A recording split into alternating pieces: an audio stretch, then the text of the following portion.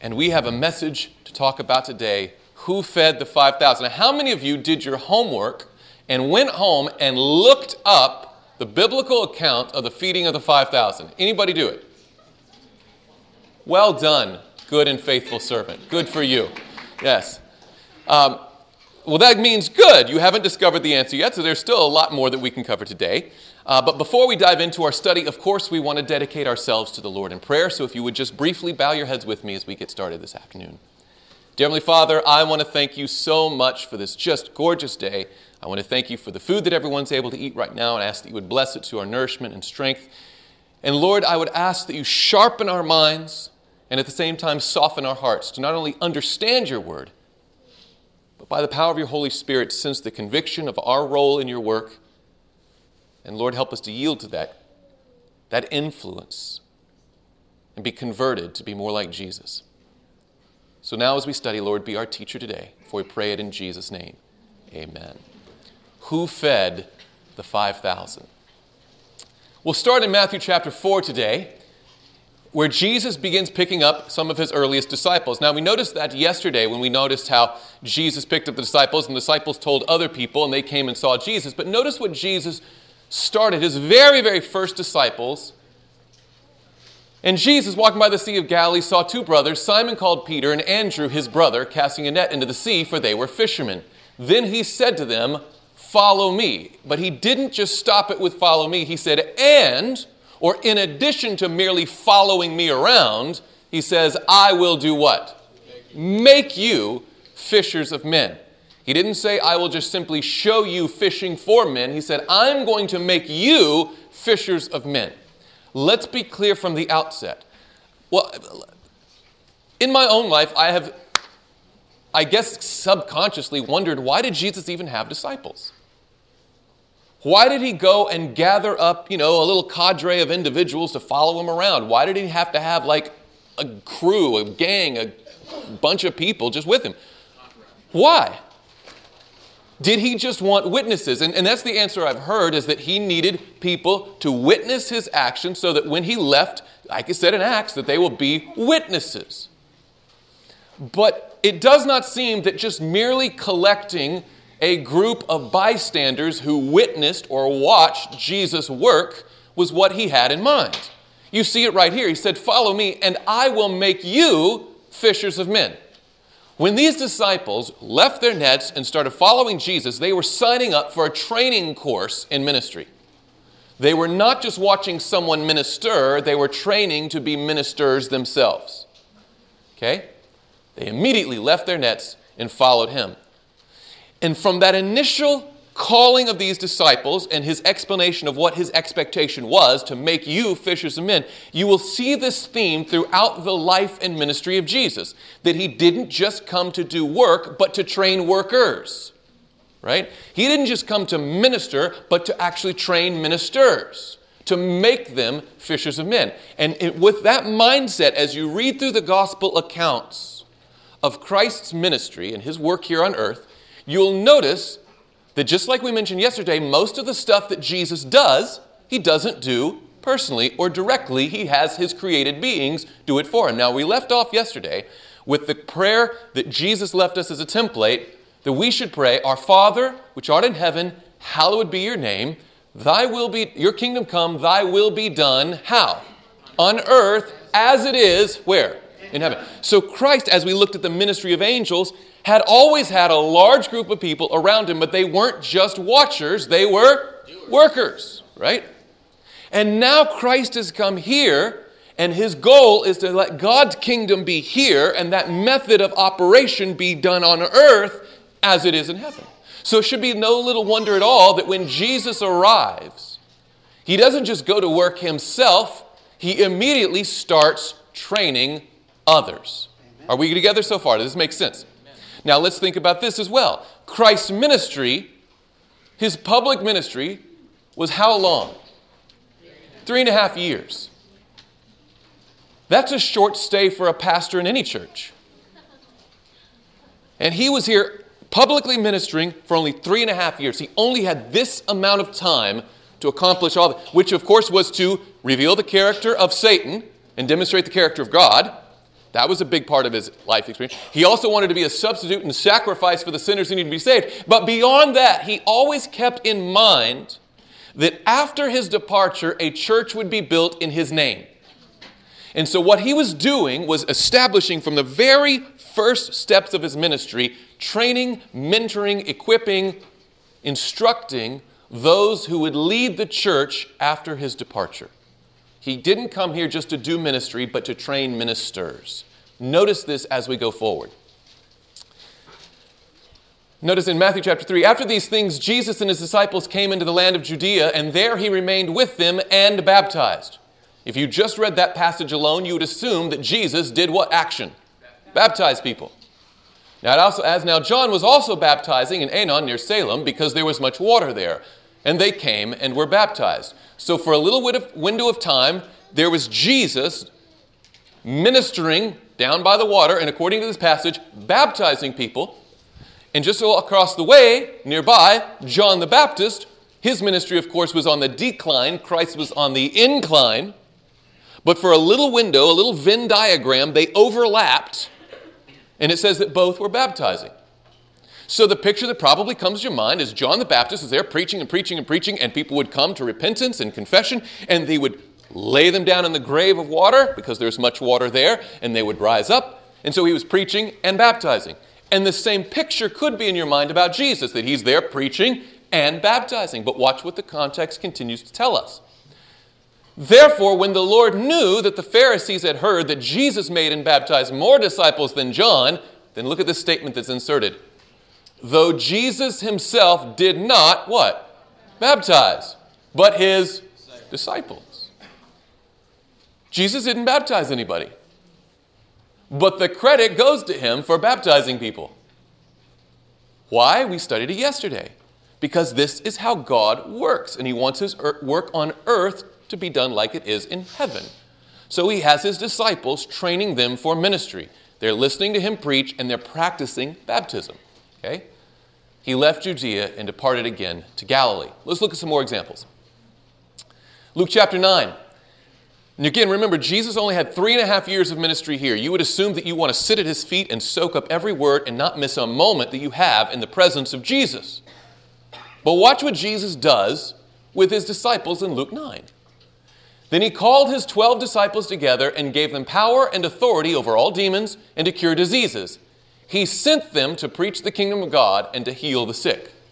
Now, up until that point, Jesus had been preaching the kingdom of God and healing the sick. But now he calls the 12 to himself and says, all right, guys, you've seen and heard and been part of all that I've been doing. Now I'm going to give you authority to do the same type of ministry. Now go. So for a certain amount of time, Jesus was without his disciples. Why? Because they were going outside of the classroom to put into practice the lessons he had taught them. He sends them out on a practice run, an apprenticeship, if you will. That's Luke 9. In Luke chapter 10, he sends out even more people. It says, after these things, the Lord appointed 70 others also, and sent them 2 by 2. Now notice where he sends them. Before his face into every city and place where he himself was about to go. Now, why would Christ send people to a place he himself was just about to go? Why not just go himself and save the hassle? Okay, prepare the way is a good answer. I think there's something even more practical than that. He's going to check on their work. Let's send them out. You do your work in my name, just like I sent the other 12 out, and I'm going to send you to all the places I just happen to be going after this. So I'll come around. If there were any errors and any mistakes, we'll talk about it. But he's going to kind of basically put them into a real-life scenario of ministry, and Christ would check on them. And then he explained why he was doing this. And this is a pivotal point.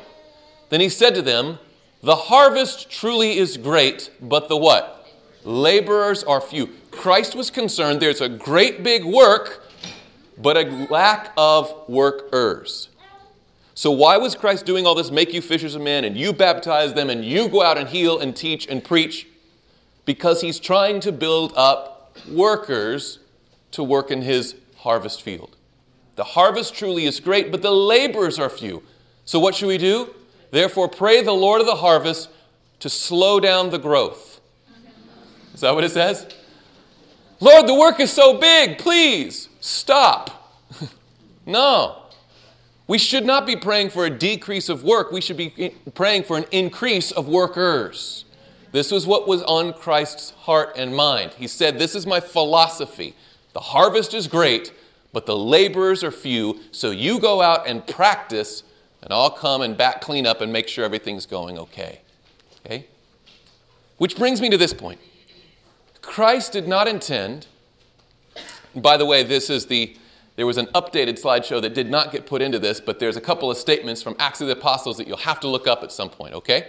But basically, commenting on why Christ sent out laborers, first the 12 and then the 70, she explained that this was not some stopgap measure until we could build some large mammoth institutions and then we can make it all centralized. No.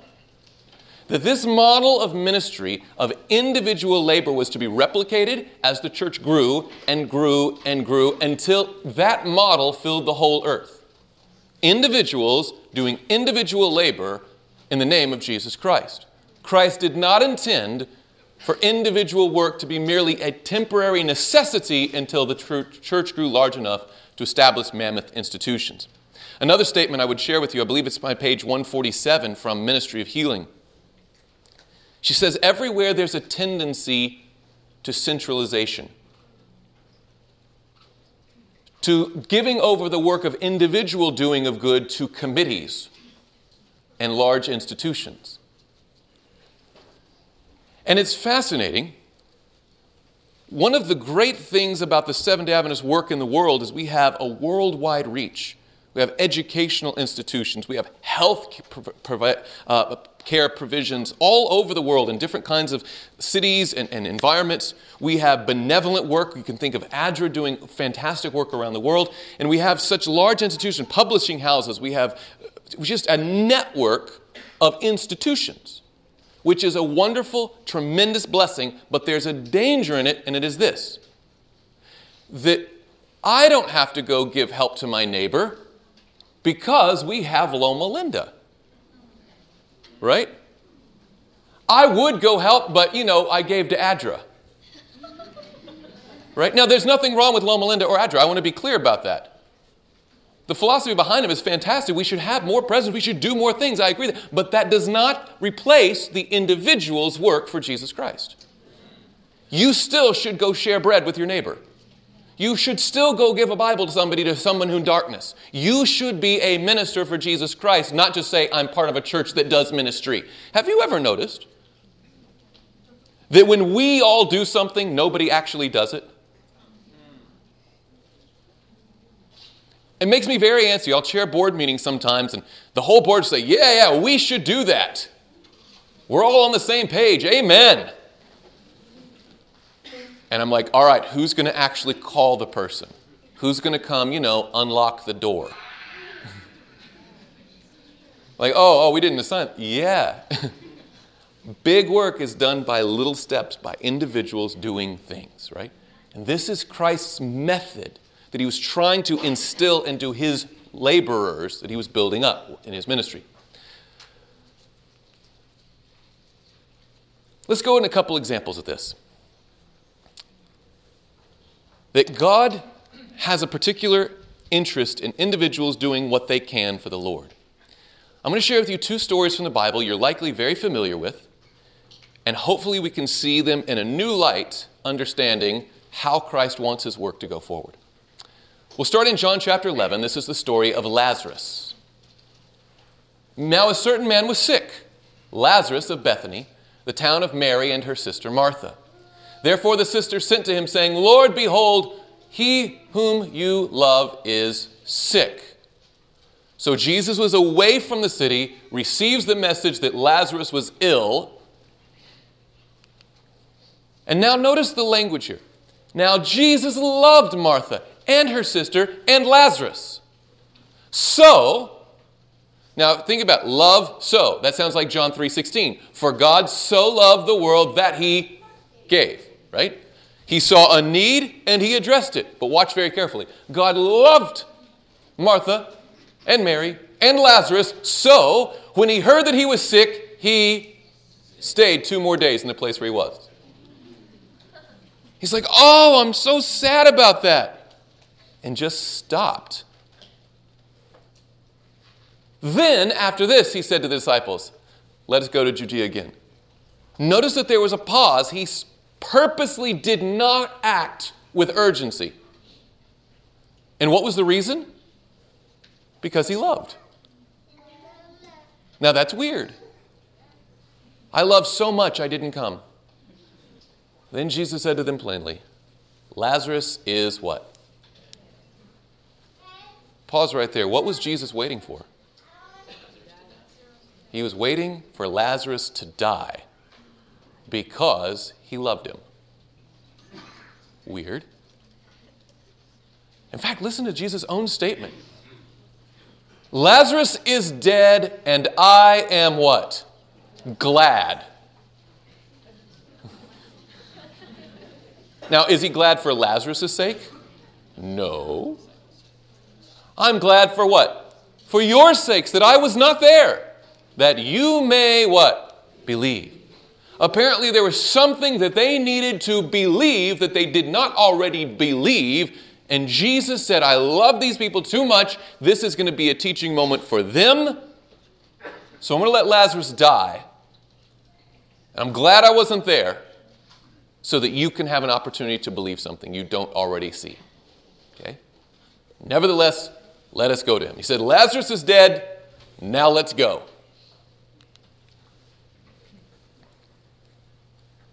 Upon the arrival, Martha says to Jesus, Lord, if you had been here, my brother would not have died. Does she believe that Jesus can heal the sick? Sure. Why did she write the letter? To get him to come there and heal him because he was sick. But Jesus got the letter, but because he loves so much, he says, let's let him die. Now let's go. And she comes with a complaint, a logical complaint. Lord, if you had been here, my brother would not have died. And then watch. But even now I know that whatever you ask of God, God will give you. It kind of gives you a little insight that she believes that Jesus can do miracles of healing the sick, but now the raising of the dead is beyond his power. He's got to tap into, the real God. It seems, as we're going to see this, the disciples, the sisters, the onlookers, everyone believes Jesus could heal the sick, but no one's quite sure about the raising the dead. Like they have him on a demigod kind of status.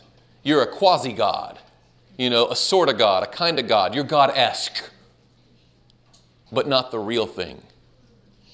Jesus is like, you all need to learn a lesson. Listen to the plain language. Jesus said to her, your brother will rise again. Martha said to him, I know that he will rise again in the resurrection at the last day. To which Jesus says to her, I am what? The resurrection and the life. He who believes in me, though he die, he shall live. Sometimes I think that we have a picture, at least this is in my mind, that most of these famous sayings of Jesus were always done like in a pasture with like sheep and children, and he was just like otherworldly, calm, and we like crochet them on a wall, But I think Jesus was genuinely frustrated. He's like, I'm going to go raise him from the dead. Well, I know someday when God does it, at the end, he's like, I'm the guy who's going to raise the dead then. Who do you think is coming? The voice of the archangel? That's me. I am the resurrection and the life. And I'm sure she was like, I know. Now, Mary's turn.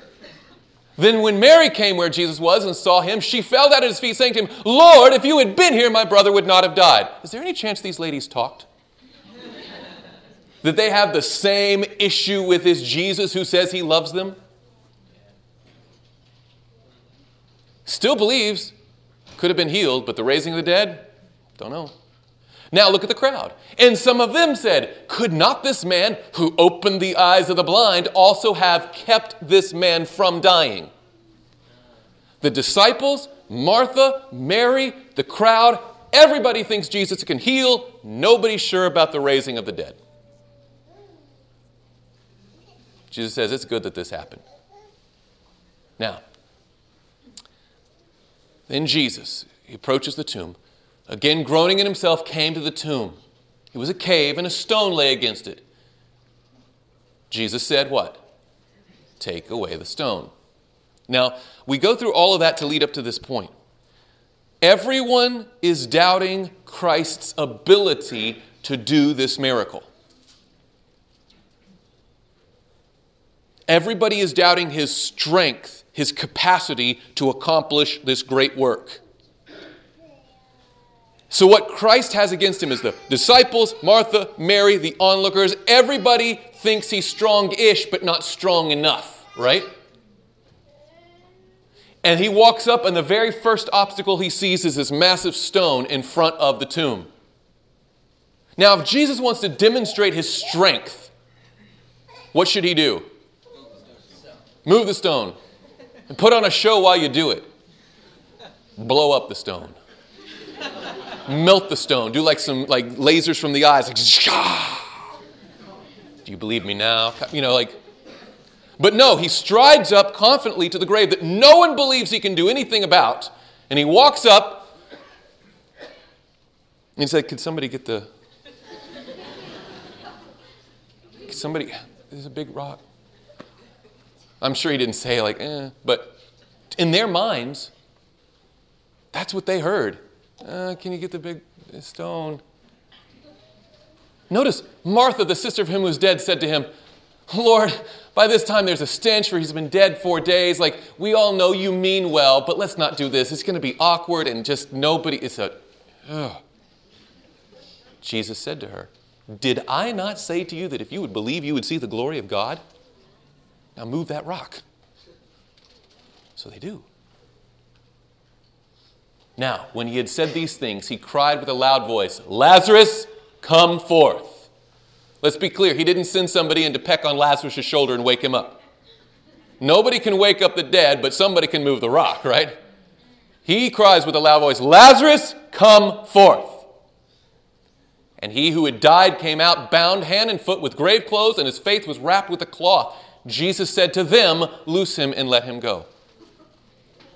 Now, I don't know what picture you've had in your head, but you go online and look for pictures of Lazarus sometimes. This is the closest thing I can get to accurate. There's pictures of him striding out. But the Bible specifically tells us what condition his body was still in. What was it? It was wrapped up. And it mentions the parts of his body, right? His hands and his feet were tied up and bound. Even his face was covered with a cloth. He was wrapped. And Jesus says, Lazarus, come forth. How? Have you ever stopped to consider? What are his options for mobility at this moment? Well, I've sorted through it a few times. This is what I've come up with. And maybe you've got some other ideas, right? But he could some sort of shimmy. Or maybe he could, hop. Wouldn't it be great, by the way, the Bible says, and he who was dead hopped forth from the tomb. And I suppose the least dignified of all is just, flop, roll. But somehow he got out, and Jesus looks at him and he said, hey guys, can somebody untie the man? Which begs the question, if you're going to go to all the trouble of raising the dead, why not just get rid of the wrappings too? But Jesus wanted to teach them a lesson. First of all, I think he wanted to show them what he could do. And second of all, I think he also wanted to show them what he wouldn't do. Now look at this statement. Oh, somehow we got it mixed up in there. There's a great statement commenting on this in the Desire of Ages. Go home and look it up sometime. Mrs. White, through inspiration, talks about the motive of Jesus. Why did he do this? And she makes this simple statement. She says, what divine power can do. No, what human power can do, divine power is not summoned to do. Think about that. What human power can do, divine power is not summoned to do. God's not going to do for you something he's given you the ability to do. So why didn't he move the stone? Because that's a thing people can do. Why didn't he unwrap the cloth? Because that's a thing people can do. Why didn't he have somebody go peck on his shoulder? Because that's a thing people can't do. God does the stuff God can do and gives you the power to do stuff you can do. This is how God works. Mark chapter 6, getting to our theme question, who fed the 5,000? When the day was now far spent, his disciples came to him and said, this is a deserted place, and already the hour is late. Send them away, that they may go into the surrounding country and villages and buy themselves bread, for they have nothing to eat. So you know the context of the story. Jesus has been preaching all day. They're hanging off every word. There's a huge crowd, and they've just forgotten to eat. Have you ever been in a position where you just forgot to eat? Sometimes it takes, for me, it's a lot, you know. But you can get there, right? You just like, oh man, where'd the time go? And this is what everybody had that day. They didn't even think about food. They were with Jesus. But Jesus, instead of sending them away, said, oh, wait a minute. This is another moment. Let's use this to teach. But he answered and said to them, you give them something to eat. And they said to him, shall we go and buy 200 denarii worth of bread and give them something to eat? I'm guessing sassing Jesus is the wrong idea. But Jesus kindly refrains. He says, but he said to them, how many loaves do you have? He's like, why don't you just start with what you've got? Have you even looked around? Go and see. When they found out, they said, 5 and 2 fish. I'm guessing when they came back with 5 and 2 fish, their thinking was like, all right, now we're off the hook. We can't possibly do this. Game over. Send them home. Kind of see, I told you so. But Jesus wasn't satisfied with that quitter mentality. He said, why don't we start with what you've got and then see what God can do beyond that? Watch this now. Then he commanded them to make them all sit down in groups on the green grass. So they sat down in ranks in hundreds and in 50s. Now the Bible says that there were 5,000 men besides women and children, so likely that number was closer to 10,000 individuals there that day. And they have been listening to one man speak all day long. So if Jesus wanted them to sit down, what would be the simplest, most succinct, most effective way to accomplish that goal? For him to stand up and say, everybody, sit. It would have taken seconds. But look what he does instead. Notice his command. He's like, you give them something to eat. It's like, this is going to be a training exercise for you. So what does he say? He commanded them to make them all sit down. Now, if that was the only thing, I'm guessing it would be Peter who says, all right, I got this, guys. I know how to do it. Hey, everybody, sit. And it would have been accomplished. But just sitting down is not his only goal. Notice what it says. Make them all sit down. How? In groups. Now, how big were the groups? Hundreds and in 50s. Now, that's going to take some time. Have you ever been in a big group and you got to organize a thing? They do icebreakers, or get yourself from tallest to shortest, from youngest to oldest, from whatever. I mean, nothing against icebreakers, but okay, there's only so many times I can line up. But here he has them get in groups. Now, if they got 5,000 to 10,000 people there, getting in groups of hundreds and in 50s is going to take some time. It's going to be a thing. But notice there's something else added there also. So they sat down how? In ranks. When you hear about doing something in ranks, what comes to your mind? Hopefully, like in my mind, it's like the military and an organization, and like there's a hierarchy, and there's a chain of command, and there's a structure, and there's a leadership, and there's followers, and there's a whole He said, here's what I want you to do. I want you to have them sit. First of all, I want you to make them sit. And then I want you to put them in groups, and I want those groups to be organized in ranks. Why? Why go to all this? It's going to take forever. If his only goal is to get food in people's hands, couldn't he have just said, everyone sit and hold out your hands and watch this? And he'll pray and all of a sudden, pwing-ha! Loaves and fishes for everybody. But just feeding the people wasn't his goal. His goal was to train his disciples of how to organize a church that would go in his name after he left. He's like, all right, you got 5,000 to 10,000. Not to give anything away, but there was a time coming in the near future when they're going to add 3,000 people to the church in one day. They're going to have to manage thousands of people without Jesus there to tell them what to do. He says, we need to train you now. Make them sit down in groups, in ranks.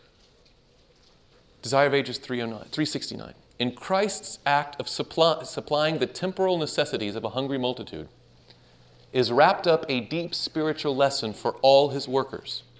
Okay, this is supposed to be a template and a lesson for the church. And here's the answer to our question.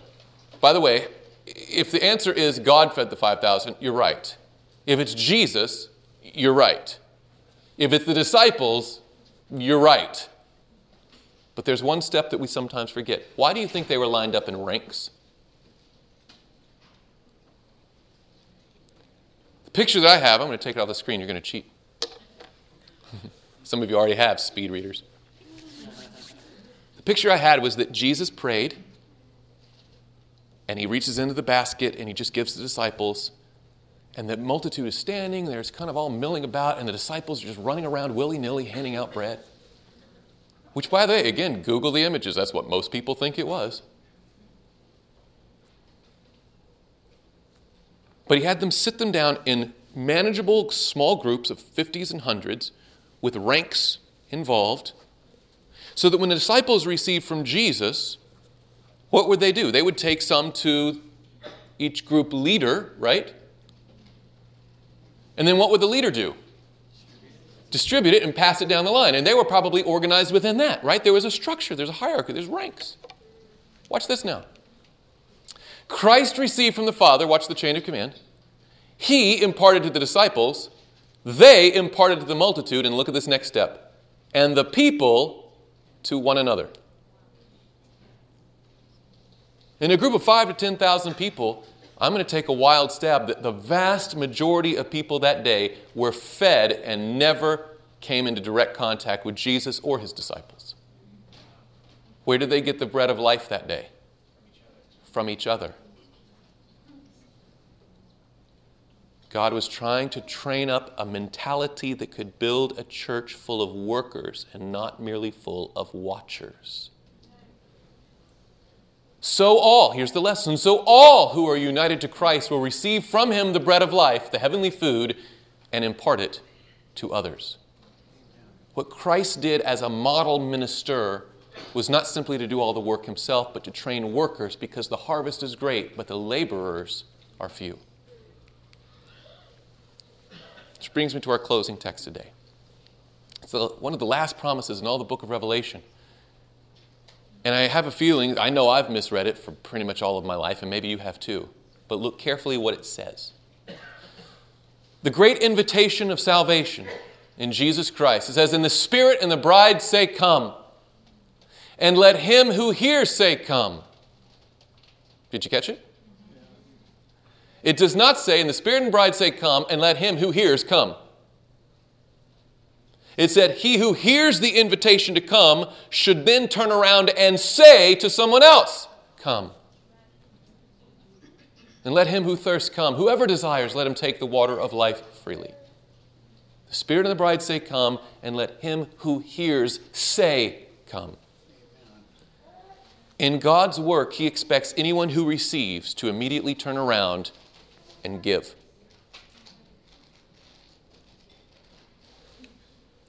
Salvation in Jesus Christ is not something that you merely receive. It's something you transmit to others once you've seen it for yourself. Look at this comment. Not upon the ordained minister only rests the responsibility of going forth to fulfill this commission. Now, I know that's a loaded word right now, ordination. It's a ministry.